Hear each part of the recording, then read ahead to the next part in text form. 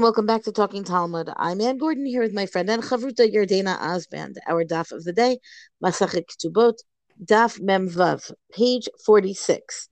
This daf is long and it is chock full, and we had to finagle to figure out exactly what we were going to leave out because there's enough to talk about that way.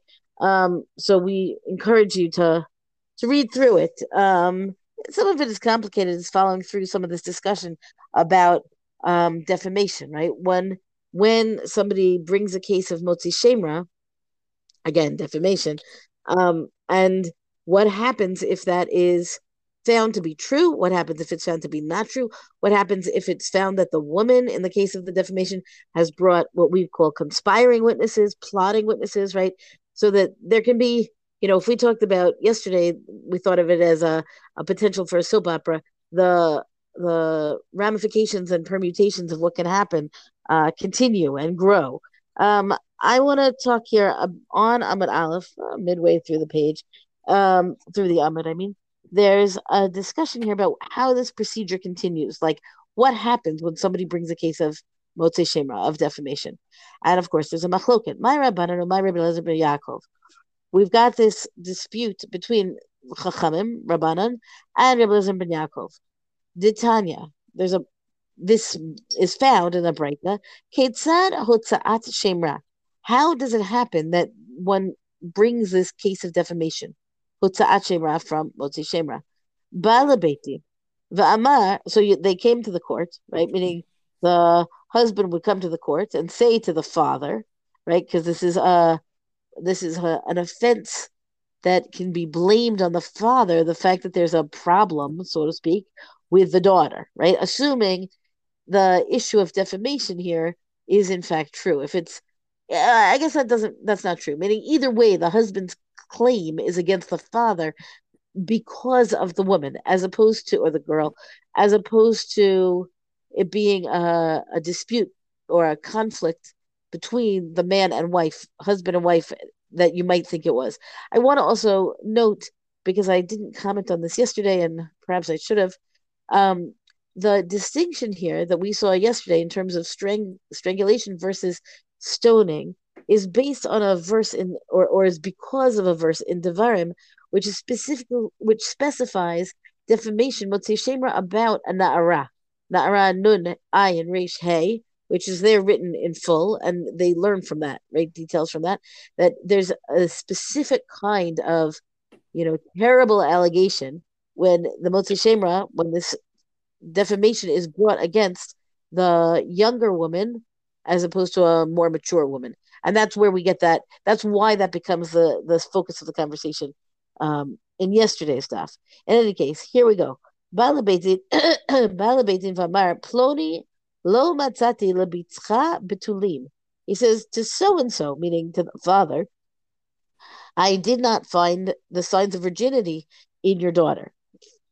Right, which is a really, unpleasant kind of conversation to think about them having to begin with, let alone bringing this in court, right? So if we want to think of the soap opera angle of this, there's a great deal of, I want to say animosity. I don't know that it's animosity. I don't know that there has to be anger between the son-in-law and the father-in-law. But what's certainly going on here is something unpleasant, right? Like the fact that he's coming to court with all of this.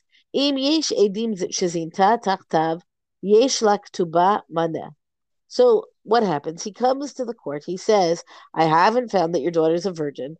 And now the question is, are there witnesses who can testify to the fact that she has indeed committed adultery? Meaning that the presumption then is that she was a virgin. She did have signs of a virginity when she came into the marriage. They had chuppah, right? They had the actual ceremony of the wedding, and then, at some point, right, she seems to have, again, based on this original case, they did not have sexual intercourse to consummate the wedding initially. She apparently then has some kind of affair that counts as adultery. There are witnesses to that effect. And then when he does come to sleep with her as part of consummating the marriage, he discovers that she no longer seems to be a virgin.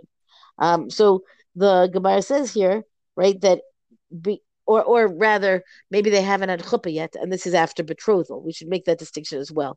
I think the Gemara here presumes that it's betrothal, and I'm linking to the case, the initial case where it was discussed as that they've already had chuppah. But it's not. There doesn't have to be a case of chuppah for this to be considered a case of adultery, right? The question of what happens to them in terms of payment and so on, that can depend on betrothal versus nisuin, right? We saw that yesterday. Okay. Um, but the point is that then she would get the line here, yesh ktuba maneh. She has a 100 dinar ktuba instead of a 200 dinar ktuba is interesting because the complaint about Motzei Shemra, excuse me, if it's found to be true, means that she's gonna, and there's witnesses and there was a warning and everything like that that's necessary for mita betin, for the court to put a person to death, means that she should actually be liable for death. Okay, so the Gemara comes along and kind of comments on this breita, right? Because as I'm saying, this bit is surprising. The Gemara also says it's surprising. Im yesh edim shezin tataktav yesh la ktuba maneh, meaning who's to say that she's going to have a ktuba of 100 dinar? Why is she having a ktuba at all? Bat skilahi, she's supposed to be stoned, meaning she's not getting 100 maneh. Hachi ka'amar. So rather read it this way: Im yesh edim shezin tataktav baskila zinta meikara yesh la ktuba maneh. Meaning, if there are witnesses who say that she committed adultery, then she's going to get this punishment of stoning. Meaning, if all the details are in place for a mita beitin, then she's going to be stoned. Forget the ktuba money. But if she had had if she had sexual intercourse with somebody prior to the wedding, prior to the betrothal, right? Meaning when she was still officially single, so she hasn't committed adultery, that is when she would get a ktuba maneh. That's when she would get 100 dinar because she's not a virgin, so she's not entitled to 200 maneh. But that's promiscuity, let's say. That's behavior that the Gemara doesn't like. But that's not the same thing as adultery, which is an affront and an offense against the husband. Fine. We come back to the Breita. Nimtza sheshemra ain't no shemra. If it's discovered, if it's determined, right, by the court, that it's not true, right, that the accusation turns out to be false, hu loke venoten me'asela, then he is flogged, meaning lashes, right, and he has to pay 100 sela, and that's going to be true ben baal uven lo baal, whether or not they have slept together. Rebbe Elazar ben Yaakov Omer, and remember, we've got this machloka between Rabban and Rebbe Elazar ben Yaakov. Here he says, Lo namru dvarim halalu ela kishaba'al. Rebbe Elazar ben Yaakov says that all of this is only in the case where where the couple did in fact sleep together before he defamed her, right? Meaning this is a case of potentially false defamation, but Rebbe Elazar ben Yaakov says all of this, the way this procedure unfolds, only takes place if the couple has already had sexual intercourse to consummate the wedding. Bishlam Rabbi Elazar ben Yaakov, Hainu Dechtiv, Uva Alea, Va'akrav Alea. So the Gemara says, well, okay, that's according to Rabbi Elazar ben Yaakov, the focus then is on that verse in Devarim about this, this marriage and the case of a Motzei Shemra, where it says specifically in the verse, Uva Alea, that he marries and he goes in unto her, if you prefer the biblical translation, right? And then when Vakrav Elaha, when I came near to her, right? He says he didn't. This is his claim, right? I came near to her and I did not find that she was a virgin. And the Gemara is pointing out that both of these expressions, to Va'ela and Vakravela, mean or speak in a euphemistic way about sexual intercourse. But Rabbanan, but for the Rabbanan who do not say that this has to take place, meaning they've said whether they've slept together, they haven't slept together, either way, what are they going to do with these phrases from the Torah that Rebbe Elazar ben Yaakov uses to understand specifically that there had been sexual intercourse? So the Gemara says, "Uva'aleh ba'alilut, va'akrav bidvarim." He says, going in to her is literally the claim from the husband against the wife, meaning that He came to her with this complaint, with this accusation. And then when I came near to her, comes to mean with words, right? As opposed to as opposed to physically, as opposed to with, the fact that they would have had sexual intercourse. So the Gemara, of course, is going to go on here and go back to the opinion of Rebbe Elazar ben Yaakov and trace them all through. I mean, I guess the opinion of the Chachamim is just very difficult to understand, because how could you bring, sort of this question about Betulim unless you knew, literally, if you actually knew that. But I mean, I guess it would be a question of if just there was a suspicion or he knew something else took place, the husband. Right, right. I mean, I imagine that a lot of cases of complaints about adultery, it's not because somebody caught, I don't know. I don't even want to get involved. But yes, exactly. I think it's a difficult situation. I think Rebbe Elazar ben Yaakov's position is much smoother, a clearer understanding from the Torah, a clearer likelihood in the case of this scenario. Yeah, I would agree with that. So I'm going to move on to the Mishnah on the next half, on the next Amud, excuse me. And again, we're still sort of really thinking about sort of like what's the relationship between the daughter and the father. Right? So a father has authority over his daughter in terms of how she gets married, through money or through a shtar, through a marriage document, or actually through intercourse. So we're going to learn about this more when we get to Masechet Kiddushin, that those are essentially the three ways within which somebody can get married. Zakai b'mitziata, he's also entitled to items that she's found, b'masei to her earnings, ubahafra'at nidareha, and to nullify her vows, umikabel et gita, and he also can accept her bill of divorce, right, before she becomes a bogeret.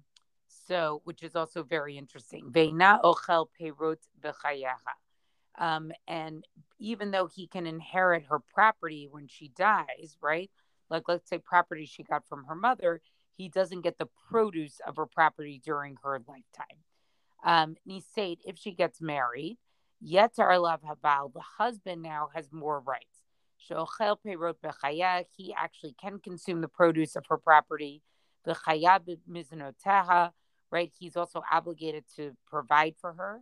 B'pir Koneha, he's also her redemption. He's responsible for if she was captured. Ukvurata, and he also has to provide for her burial. So part of what this mission is doing is it's saying like, okay, again, we've talked a lot about that. A lot of what marriage was sort of an economic arrangement, and it's describing it as such, right? What were the economic responsibilities for a father? Well, it talks about it a little bit less economically, but in other words, what was a father? What did he control, or what was he obligated to with his daughter? What is the husband obligated to? Rabbi Yehuda Omer, afilu ani Yisrael lo yivchot mishnei chalilin umikonanet. Cannot have less than two flutes and like a professional lamenter woman for a funeral. Like that's, sort of what's obligated if she were to die. And then the Gemara is essentially going to go through because of Minalan. How do we know that the father, right, actually gets the money at the time of his daughter's betrothal, right? That he's entitled to that money, that it doesn't go directly to her. And they're going to basically go through a series of different halachic scenarios, either using psukim or other cases to say we can learn from this or we can learn from that. Ultimately, they basically learn it from Nidarim, but it's, an interesting piece of Gemara to sort of see like how they try to work that through.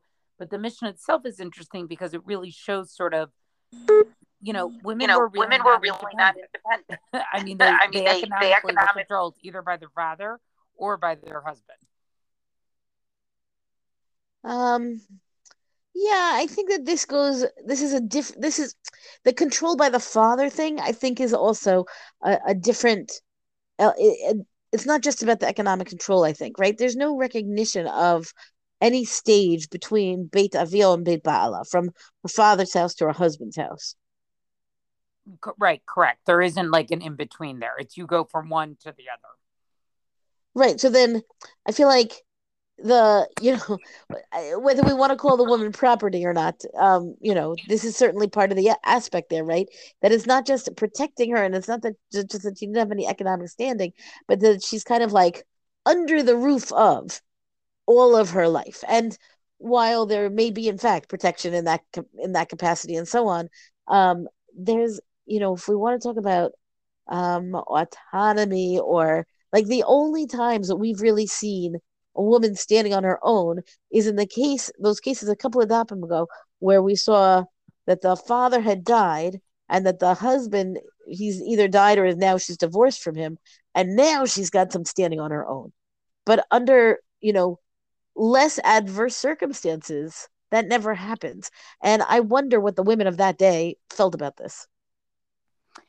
Yeah, I don't think people knew to expect differently. Like, I think this is just how the world worked. And my assumption is actually Judaism or halakha was actually probably progressive is the right word, but I mean, look at the list of what the husband has to really provide for her. Like he has a financial obligation once he takes on a wife.